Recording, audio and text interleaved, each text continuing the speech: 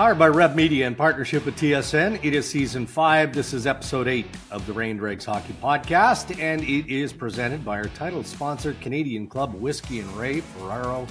I've got good news, my friend.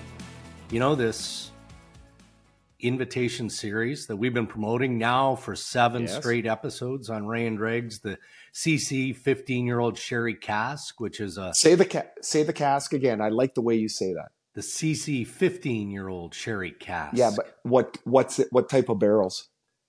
The Oloroso Sherry Cask, but it's a signature CC. It's the 12-year-old whiskey, right? That's finished with that secondary aging, which is a key part of all of this in the Oloroso Sherry Cask. And, you know, beautiful blend with the added richness and sweetness of sherry. The good news is, Ray,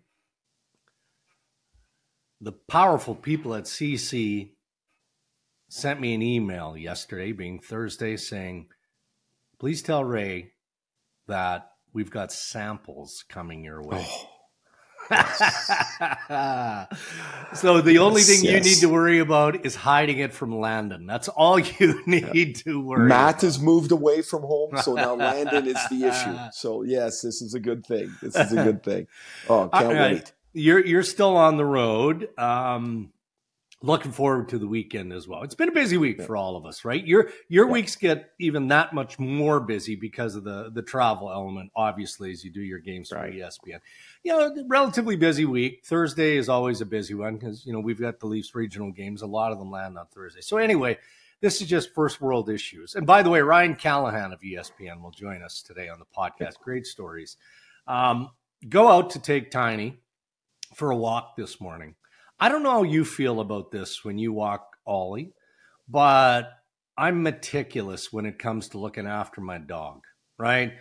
She drops on the path, whatever, I'm picking it up. That's just what you do as a responsible dog owner.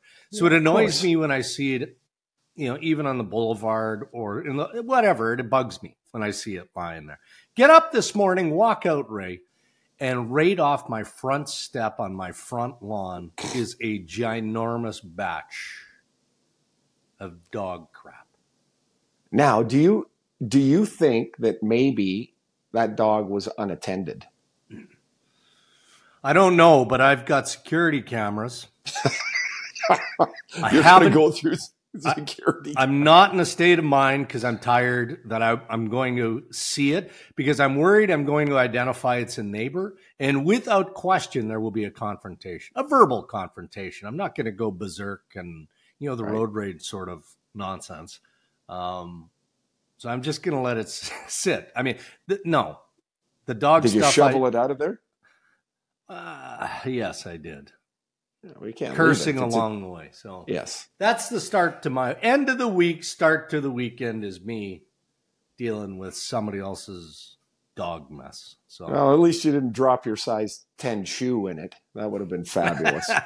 Well, it was close. It was like the pile was about 4 inches off my front sidewalk. So anyway, good on you for collecting Ryan Callahan for us. Again, I still think, even though I enjoy the work of Callahan on ESPN, both in studio and in game, 2 separate talents, as you know, I still view him as a player, right? I mean, he's not that far removed. So looking forward to some of the stories. He's a funny guy, man. He is, and he's got lots of energy, and he ground out a career that was not healthy for the last 3-4 years. He had hip problems and back problems, and man, when he left the game, there was not much left to give. No. Hey, Canada, Tim's NHL trading cards are back with an all-new set, so go get ready, unpack the thrill, and score your favorite hockey stars. Grab them immediately before they're gone. They are available now only at Tim's. And, of course, it's our Tim Hortons headlines, Ray. What better place to start than with the Edmonton Oilers? I mean, only 4 games in, but I think it's fair to say that they're in a funk. That's where they're at. They lose 4-1 to the Flyers, so 17 goals against in the 4 games played. Evan Bouchard had a disastrous game, not alone, but tough night for him. Connor McDavid had 0 shots on goal and coughed up a turnover that led to a shorthanded goal against. Overall, lack of effort, Ray, prompted head coach Jay Woodcroft to share his truth post-game. Not to our standard. Yeah, certainly. Not good enough. Excuse my language there.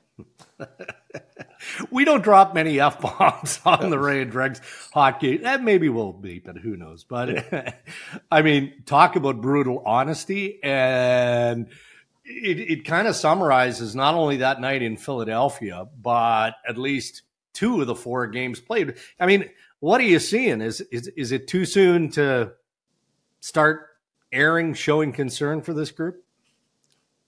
Well, yes, but no. And the reason I say that is if you win 4 games in a row, which they will at some point here, then this becomes something in the rear view mirror.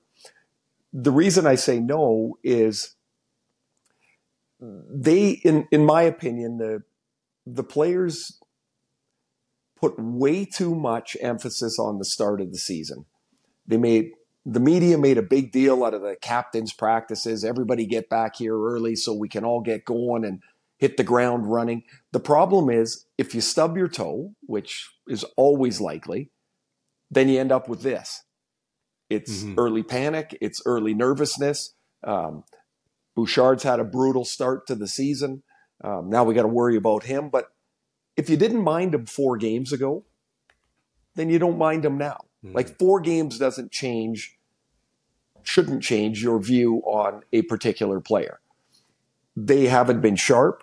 The problem becomes when you can't identify what the one issue is. And then you start playing whack-a-mole. And that's kind of a little bit where they're at. It always comes back to simplify, play more straight, play more direct, get yourself involved. Now, Evander Kane's had a bad start, right? He has to be involved. He has to help set a physical presence. Him and Zach Hyman in particular, McLeod as well. Like they've got it. It's hard to play that way all the time, but they need that from those players now.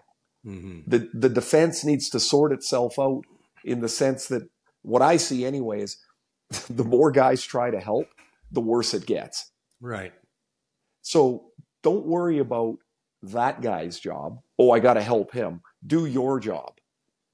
And it doesn't often work that way because everybody wants to help. Everybody starts to feel it. And when I hear Woodcroft drop an F-bomb like that, that's always the peril when a coach comes out after a game and speaks. He's been standing behind the bench for 3 hours. So that's been bubbling up for 3 hours. And he's had no one to say it to except the players and his coaches in the coaches' room. And so it just comes out. And I've seen that with coaches in the last few years where the next day they sort of walk back the statement a little bit.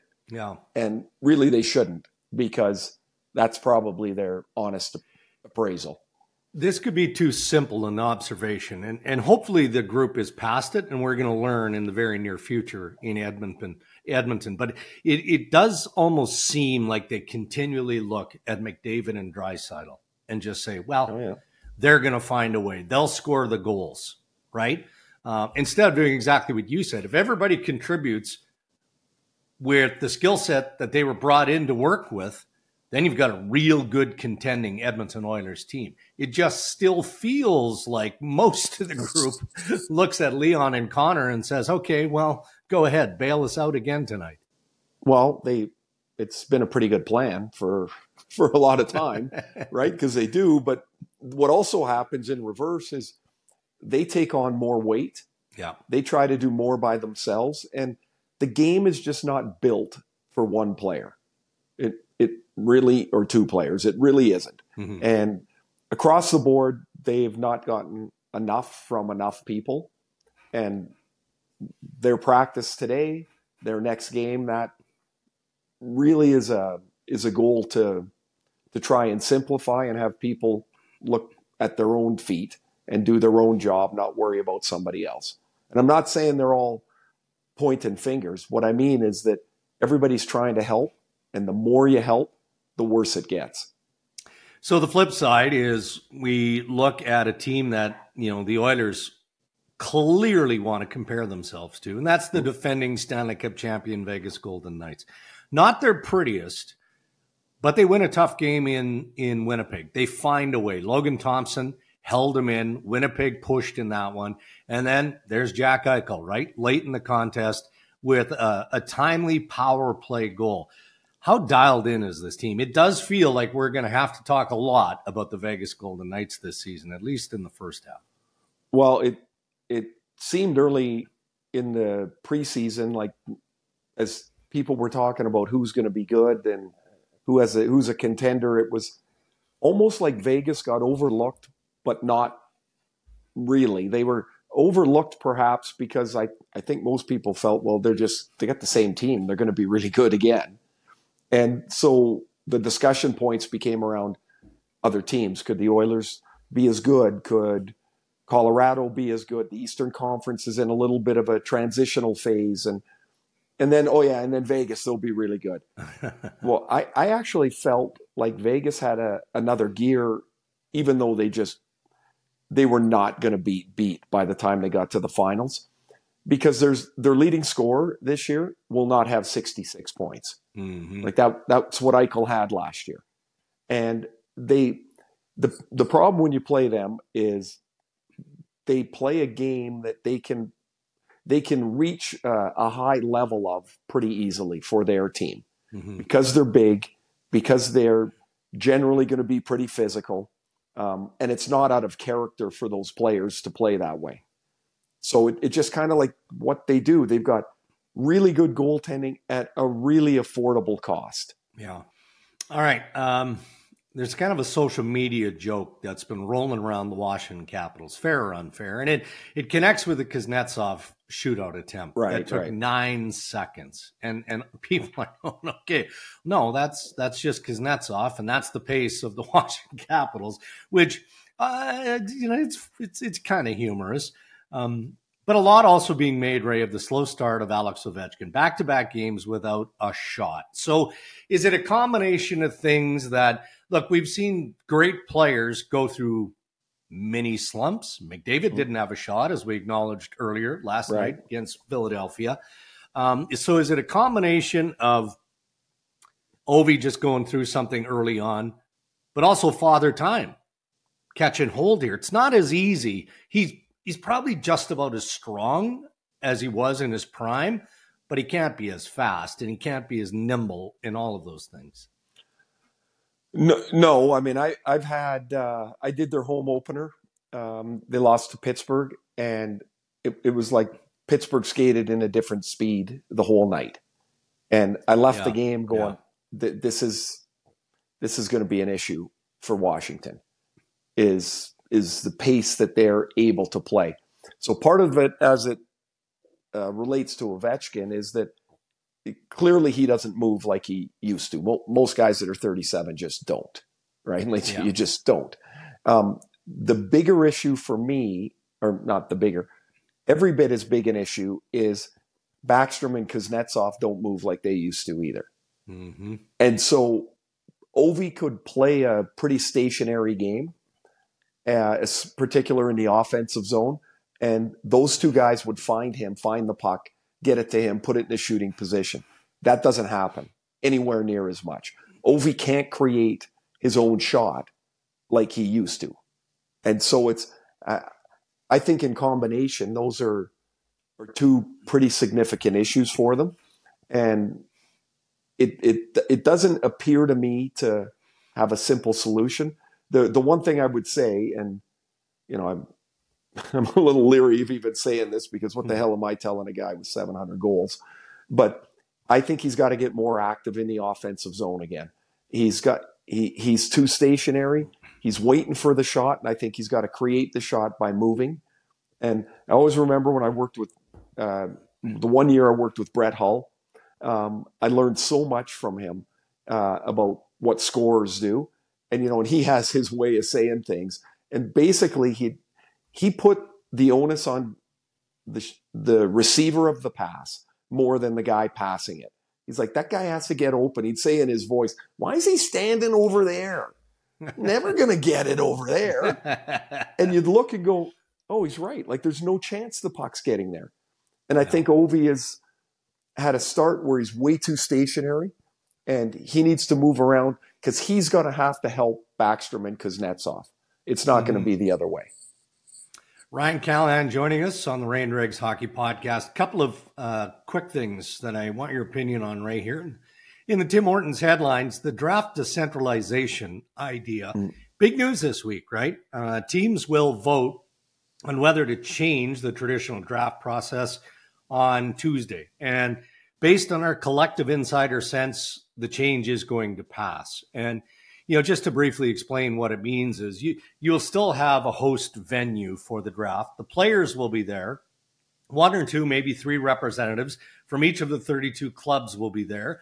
The commissioner, Gary Bettman, will be there. You know, the brass of the National Hockey League will be there. But purely through convenience and to a degree some cost savings, the hockey operations departments of all NHL teams will stay in their home city so that they can continue to do their business, be it draft-related or trade-related or prepping for free agency on July 1st, which all that has been condensed because of COVID, right? So a tremendous amount of work has to get done, and you throw in some travel snarls, and it's become an issue for teams. So I want your takeaway on that. Mine very quickly is, geez, I just worry about the overall experience, you know, of the player, of the kids, because for me, there's a difference. You crawl up onto that stage in the big venue, and you've got the commissioner there, and you've got the owner there, you've got the GM, you've got the coach, you've got the staff, and you've got that grand picture. Yeah, you're still going to get your pictures, but they're not going to be immediate. And, you know, they'll be part of a celebration back at the home city. So what's your take on this decentralization idea? Well, I look at the NFL draft. Which is the model, I think, right? Yeah. Right. And so, you know, the players get on stage, they take a picture with the commissioner. Well, maybe you have it in a much smaller venue, and those representatives that you're talking about are there. So everything basically gets shrunk. Yeah. And so the GM still gets up on stage. Maybe the head coach is there or the head scout. That's it. You get up there, you make the pick.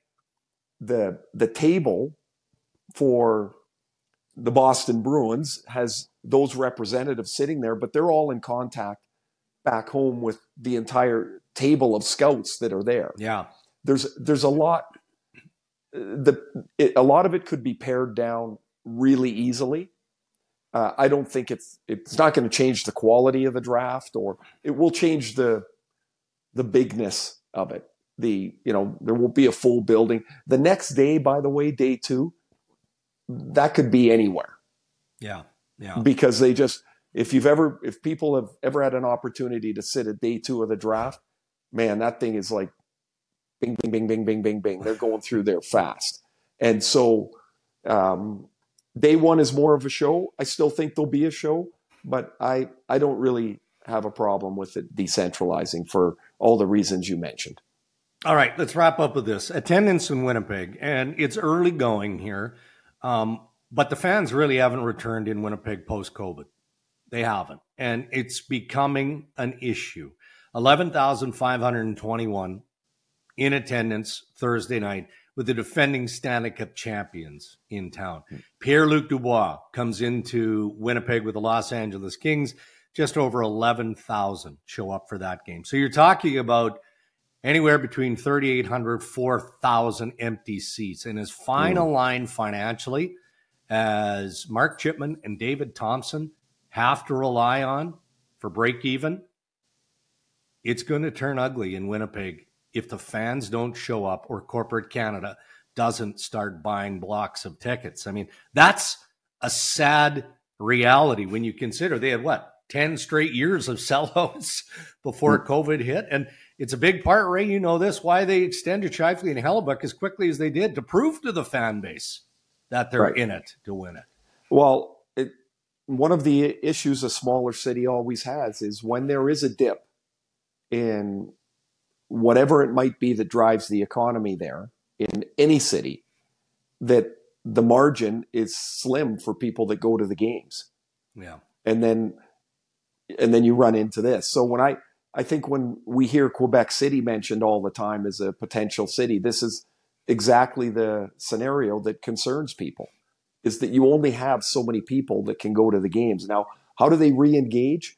The Jets, when they're at their best, have, this high, not a high flying, but a pretty offensive bent to their game. Yeah. And I think it's more interesting in that regard.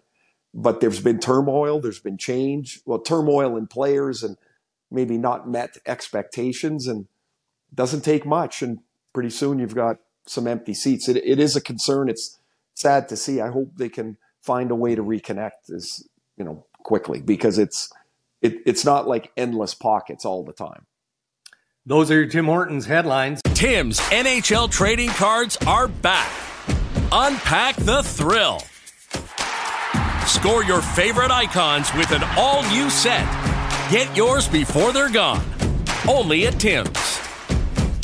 Our interviews on Ray and Regs are brought to us by Canadian Club Whiskey, introducing the first release of the Canadian Club Invitation Series, as we talked about earlier, CC's 15-year-old sherry cask. All the hallmarks of classic Canadian Club, with the added richness and sweetness of sherry. All right, ESPN's Ryan Callahan joining us here on the Ray and Dregs podcast. And Ray, it feels strange for me to say that, right? I mean, 13 seasons in the National Hockey League. I'm not sure why, Callie, I envision you'd go into coaching or management. So explain it. Or was the broadcast field just as easy to take the same path as Ferraro did many years ago? Yeah, I saw how good Ray was doing at it, so I was like, you know what? That's got to be it's got to be an easy gig. I might as well jump on that. There's no thinking in this. Yeah. No, I mean, to be honest with you, when I was playing, it was not on my radar at all. But to be getting to this, if someone said, you're going to join the media side, I would probably laughed in their face and said there was no chance. But during the World Cup, I made Team USA, and I didn't play because I had hip surgery, and the NHL Network had me in to do some games there in studio, and I told them, and basically the same thing I told ESPN at the time too. I'm like, I don't know if I'm going to be good at it. I don't know if I'm going to like it, but I'll give it a shot. And since then I enjoyed doing it. I like talking hockey, and after that, it's kind of was always on my radar. And then when I stopped playing, I did a little bit with the NHL Network, and then obviously once ESPN got the gig, it was a no-brainer to join that team once they called. So it's been a bit of a learning curve. It's been fun. But yeah, I probably would have pictured myself at the same thing, either, management side or some coaching things, but kind of stumbled into this, and I've really enjoyed it. You mentioned the end of your career, you couldn't play, you had hip surgery, man. The last couple of years, Callie, were pretty hard for you, right? Yeah. Like back problems, hip problems, and the surgeries that go with it. At what point did you realize, like, I don't think I'm going to be able to be what I want to be on the ice anymore? Was it right away when you got hurt? Or yeah, I mean, it started with the hip surgeries. There's no question. I lost a step, right? And you could see the next. Ended up having 2 hip surgeries. I missed a full year after my second one, getting a revision. Then come back after that, my playing time started to decrease. I didn't have the same jump I did. And then I had some back issues kind of throughout my career, but it got worse towards the end. And that last year in Tampa was basically just a bit of a nightmare. I mean, I was having back spasms just randomly. My back would be completely fine. I'd go through pregame skate. I'd get out of the car to walk into the rink and, have to call the trainer and be like, I can't get out of my car. My back's a spasm on me, So, at that point, I was just frustrated with all the injuries and everything else going on, but I still thought I'd be able to get my back fixed at the end of the year. That was still the plan. And I still had a year left on my deal, and I still wanted to play. And I went and saw a bunch of specialists after the year, and all of them kind of gave me all the same grim news of, you got degenerative disc disease in your back. The only real correction is get a fusion, but with my age, my mobility, what I still could do, and even with a fusion, I couldn't play. They didn't recommend that. So, at that point, the writing was on the wall. I kind of realized it as I went through those last couple of years, but it still was a slap in the face because I still felt like I could be a role player and contribute to a team. And, just like that, it was over. And but I'm blessed to be able to play as many years as I did. Now, just with the way you played, right? Like there was so much energy and emotion in your game. And I felt like that was a strength of mine. When I retired, the next year, even though I retired on my term, I was unprepared for how hard it was going to be. Like, I remember going to my first game. I went with Cammie. We were watching the game. The Canucks came out of the tunnel, and I started to cry. I'm like, I'm never going to get to do this again. Like, was it hard to step away, or was it easier because you knew you just couldn't play? Yeah, it was hard. There's no question about that. I think almost the first couple of months, it was almost a relief, to be honest with you. Of my body was kind of felt good. You know what I mean? And it's been a while, especially with my back, since I wasn't waking up every morning and seeing how it felt, or, gingerly going through a practice, or nervous that it, was going to seize up on me the next day. So at first it was a relief, and I was kind of, happy in the spot I was. We spent the year in Tampa, my family and I. I think a big part that actually helped me is Girardi also retired the same year. He lived a street over from me in Tampa.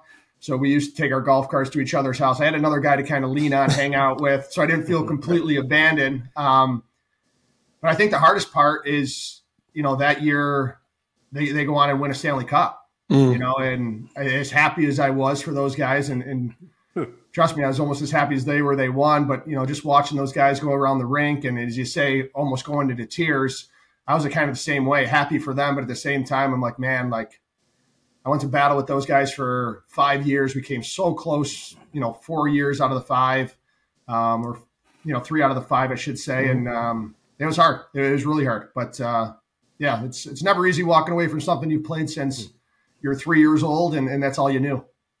Now, you guys turned into a little bit of the Rangers South there, right? You had your boys down there with you. And tell us, I know Girardi's got, Dan Girardi, I think more people know a little bit more about him. Ryan McDonagh was just this like quiet shutdown machine for his whole career. Like, tell us a little bit about those guys and when you guys ended up in Tampa.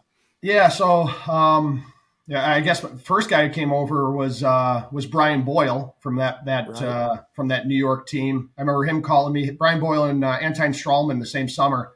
They both called me and was like, hey, we're talking to Tampa right around July 1st. And I'm like, get here. We got a chance to win. Like, this is a no-brainer. We got a really good young team. So those guys ended up signing. Girardi, I think, was a year later, and kind of the same type of deal. He was debating to go to Chicago, was offering him a deal. And I'm like, listen, man, like, where we're living, this team, like, it's an absolute no-brainer. Like, get here. So he comes down. We end up training for Ryan McDonagh, who I think is maybe the biggest guy that Tampa Bay team misses right now. He was the unsung hero of both those cups that they won. He's just a shot blocking machine, plays against, the other team's top line. And you're right. Not a lot of people know about him or talk about him a ton. He kind of flies under the radar. But, I mean, if I was building a decor, he'd be number one to start with. If I were walking into a playoff game, I want him on my back end. Like, he is such a good player and a huge part of why they won those 2 cups. So, I mean, undoubtedly you have relationships still with the Tampa Bay Lightning players. I mean, a guy like Steven Stamkos has been there a long, long time. How difficult is it for you to separate, your friendship and the fact that, you do have to analyze the game now? And I'm describing it that way because I'm trying to envision what your response was when you saw Stamkos come out and you heard what he said about how disappointed he was in training camp that the Tampa Bay Lightning really didn't engage with him on contract talks this offseason. Yeah, I mean, and the thing about Stammer, and I've known him for so long now, and we're pretty tight, is, he's not going to come out and just throw something like that off, in the middle of the media unless he knew he was going to say it. Obviously, it's bothering him, right? Obviously, there's that frustration there. Then going back to the end of last year, he said, I'd love to get some talks this summer and get a deal done before the season started. And, you look at Stammer and what he's done for that franchise and that organization, both on and off the ice, over 1,000 games with them, captain for 9-ish years, right around there, almost 10 years, I think. Amount of records he owns. I mean, statue, jersey in the rafters when he's done. I mean, you name it, he's done it for the organization. So, I was surprised when I heard there was no talks during the summer about a contract extension. I mean, you'd think that, you'd at least make some phone calls and have some dialogue about, the direction the team's going in, maybe numbers where numbers are, just to have that respect for Stammer. And I was very surprised to hear that when he came out and said that. But in saying that, I understand his frustration. Like, Yeah, rightfully so. I'd be frustrated as well. You give that much to an organization, you think that you would have that dialogue back and forth during the summer. Where they're going now with it, I don't know. Maybe that dialogue has happened after he said that. But yeah, I was a bit shocked not by the comments, but by the lack of communication, I guess, this summer. Yeah, you mentioned Stammer, the captain for 9 years. You're the captain in New York, and there's certain teams that maybe the captaincy carries a little more weight. It's such a big deal in New York. And when you were named captain, what was it like, and how did it change how you had to go about things? I mean, it's a captain of the Rangers is a big deal. Yeah, it is. And I guess I don't think I realized how big it was until after I was out of there, to be honest with you. Right.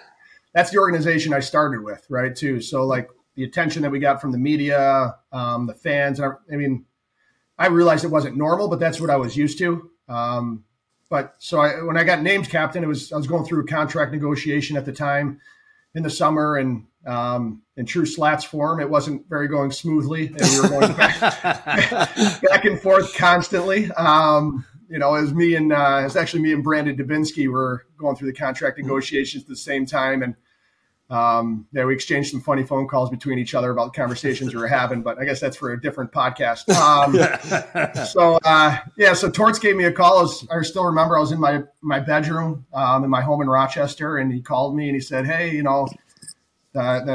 Slats wanted me to give you a call and see if you would take this offer." And I kind of chuckled a bit. I'm like, Torts, I'm not going to sign for that much. And Torts kind of chuckled as well. He said, "Yeah, I probably wouldn't sign for that either, but they wanted me to call you." He goes, "But I also want to tell you that you better try to figure out something pretty effing soon in Torts' fashion, because you're going to be captain this year." Right. So I was absolutely blown away. And, we exchanged some words and some advice that he gave me that I'll keep between us of what he said. I knew there was an option or a possibility that it could happen. Obviously, Drury left, and I wore the A, and we had a lot of veterans on that team already. But, when you hear that, it blows you away. I mean, you don't know how to respond to it or put into words your emotions. And then I think it hit me as well as when I got to New York, seeing the C on my jersey, right? That's a pretty cool feeling. Awesome. And something I didn't take lightly. And then the biggest thing for me when I was captain is I tried to not change, right? I said to everybody in the media then or whatever is, there's a reason why Torts decided to name me captain. And, if I change, I'm not that person anymore. I'm not, I'm not the same guy as he named captain. So I tried not to change. Obviously more responsibilities. You're an extension of the coach and the players, and which is always interesting under John Tortorella. I love him, but it's always interesting. But yeah, I was blessed to be able to captain the New York Rangers for 3 years. There's no question about it.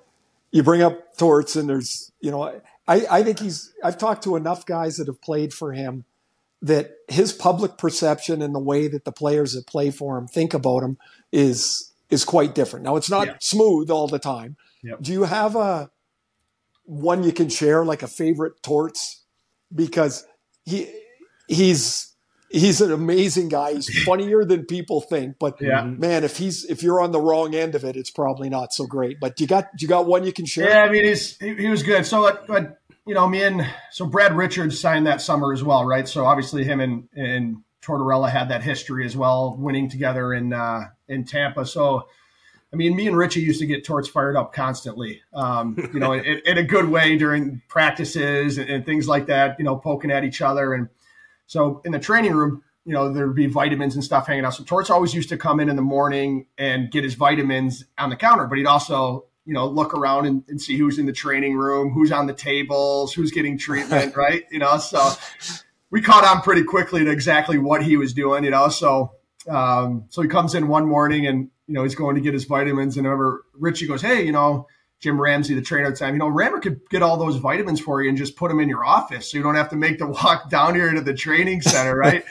And Torts fashion turns around, he's like, "F off, Richie, I'll go wherever I want to get my vitamins," all pissed off, grabs the vitamins, storms out of the room, and we're all howling, laughing, but that's the thing about him, though, like, in practice later, he'll come by you and look at you and laugh because it's all in good fun. And there's countless stories like that. He's like you said, I owe a lot of my career to Torts. I mean, I had Tom Rennie before him that I wasn't playing a ton under, and then Torts came in, and my style of game and the way he coached kind of just meshed up, right? So he gave me so many opportunities, put me in every situation. I owe a lot to Torts in my career, and it's fun playing under him. Callie, talk about how you left New York. Did you see that coming? I mean, did they, as captain, they give you a heads up, or was it one of those things where it just basically boiled down to, all right, here's the situation, we're going to move you, and thanks for your service? Yeah, I mean, I don't know how long the podcast is again, but so it was a tough year. I mean, I think I've talked about it before to people, but it was a very hard year. Obviously, it was a contract year. I think we went in a little high. They went in a little low, and throughout that whole year, without diving into the depths of it, it was tough. I mean, we were back and forth. There were some things said that probably shouldn't have been said. And it was really tough. And then we got to a point where I had permission to talk to other teams and everything else throughout that year. And as a captain there, I want to stay there. And there's no question in my mind. People second guess that with everything else, and there's some numbers leaked in the paper that necessarily weren't true. That kind of rubbed me the wrong way as well, thinking trying to turn the fans against me or whatever was happening there. And I didn't take that very well either. But we got to a point where they signed Dan Girardi probably 2 or 3 weeks before the deadline. He was kind of in the same situation, and then we got to a point where we agreed to a number. I mean, we agreed to $6 million for 6 years. And I asked for a no trade clause and no move clause that they gave Girardi. And obviously with everything else that happened that year with talking to other teams and other things that were happening and the threats of getting traded, they wouldn't give it to me. And I didn't feel comfortable signing, with a young family and signing 6 years. And then all of a sudden I got shipped out in a sign and trade. Right. Yeah. So about a week leading up to that deadline, communications got completely cut off. Phone calls were not getting returned. So the writing was kind of on the wall for me, kind of knowing what was going to happen. And then, but still on trade deadline day, I remember sitting in the training room, and I think it was Bob McKenzie popped up on TSN as we're all watching. And sure enough, it was Marty St. Louis has been traded to the New York Rangers for Ryan Callahan, and you see it on TV, and the whole training room stops, looks at me, and then probably 5 seconds later, our PR guy comes in. He's like, Slats wants to see you in the room or whatever. So, so you found out on TV? I did. I found out in the training room on TV. And then, like I said, 10, 15 seconds later, he comes in. We had a conversation, very emotional. I mean, I'm not going to lie to you. It meant everything for me to be a captain for the New York Rangers, like we talked about earlier. So, like I said, the writing was on the wall, but it still was a complete shock when it happened. And off to Tampa I went. So down to Tampa, you get John Cooper. I did, yeah. It's awesome interview the other day. By the way, that's good.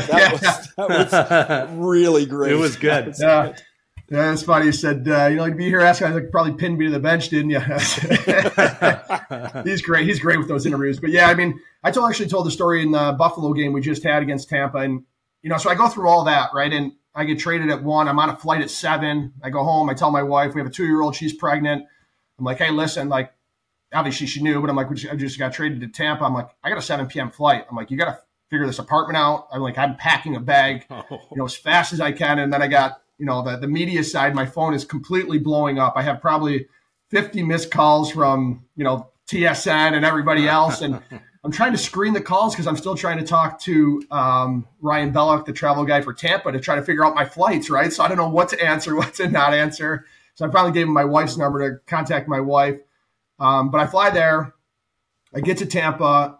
I get to the airport, and I'm thinking, there's going to be car service or whatever waiting for me. And I get to the baggage claim, and, it's 7 o'clock flight. So I probably don't get there till 10:30, 11 p.m. And John Cooper standing there at baggage claim, waiting for me. Wow. So I think that right there just shows how, personable and how great he is with the guys. So he's standing there. He takes me to the rink. We had a great conversation in the car. And then talking about the Lightning organization, I get to the hotel room, And I walk into my hotel room, and the whole thing is decked out in Tampa Bay Lightning gear for my family, for my kids.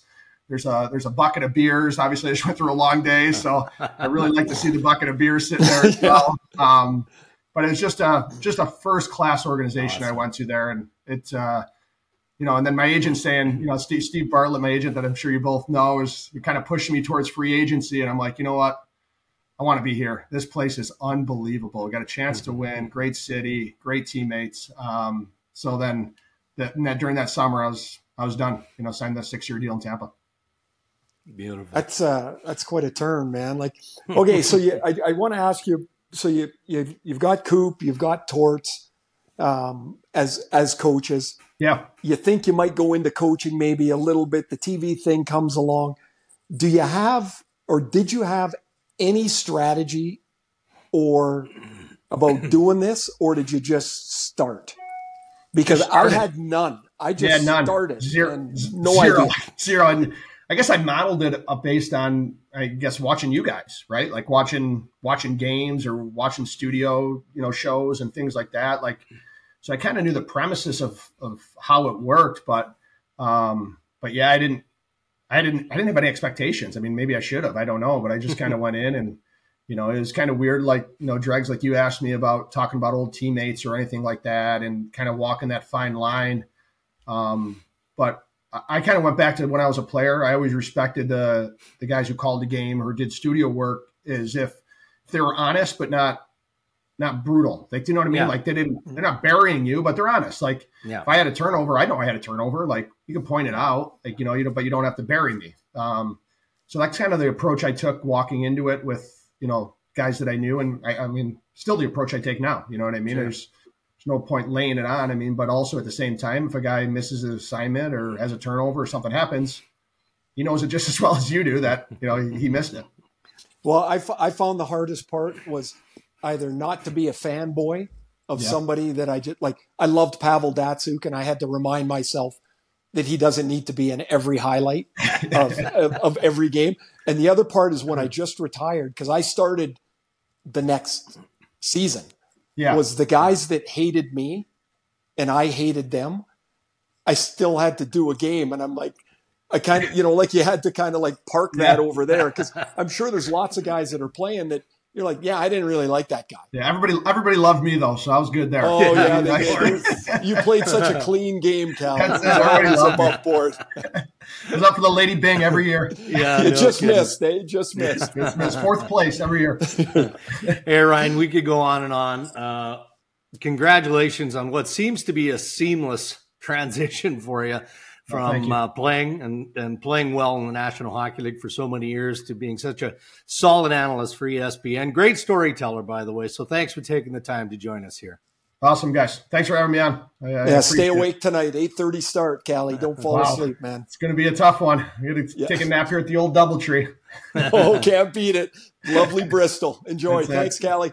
Awesome, guys. Thanks. I mean, Ray, maybe you were similar to Ryan Callahan, I've interviewed Ryan Callahan a number of times over his playing career. So, the fact he's so articulate and such a good storyteller doesn't surprise me. But it's almost how effortless it is and his ability to wrap a story, which isn't always easy when you're in the middle of that story and take us through the process. His strong opinion on his thoughts on what Stamkos may or may not be going through with Tampa Bay, and then to reflect on how the trade went down with the New York Rangers to Tampa Bay. This guy's going to knock it out of the park. He already is for ESPN. Yeah, I think he's terrific on air, like almost immediately when he started. I think he's, now, you guys that do studio all the time versus game stuff, I prefer the game stuff because you're in the middle of it, right? And you don't have time to research and you got to think I like that part. And I think Callie, in doing very few games, is really great already. Like he's going to be excellent. He's already excellent, but he's going to, man, it's right there for him. And I love listening to him. He's funny. He's got a funny way about saying things, a really engaging way. His stories about the trade though, Drakes, like That's super intense, man. Those are not normal days leading up to a trade. No. And just think, to get that far, you agree on the 6x6, and then the no trade comes up, and that blows the deal up. Right.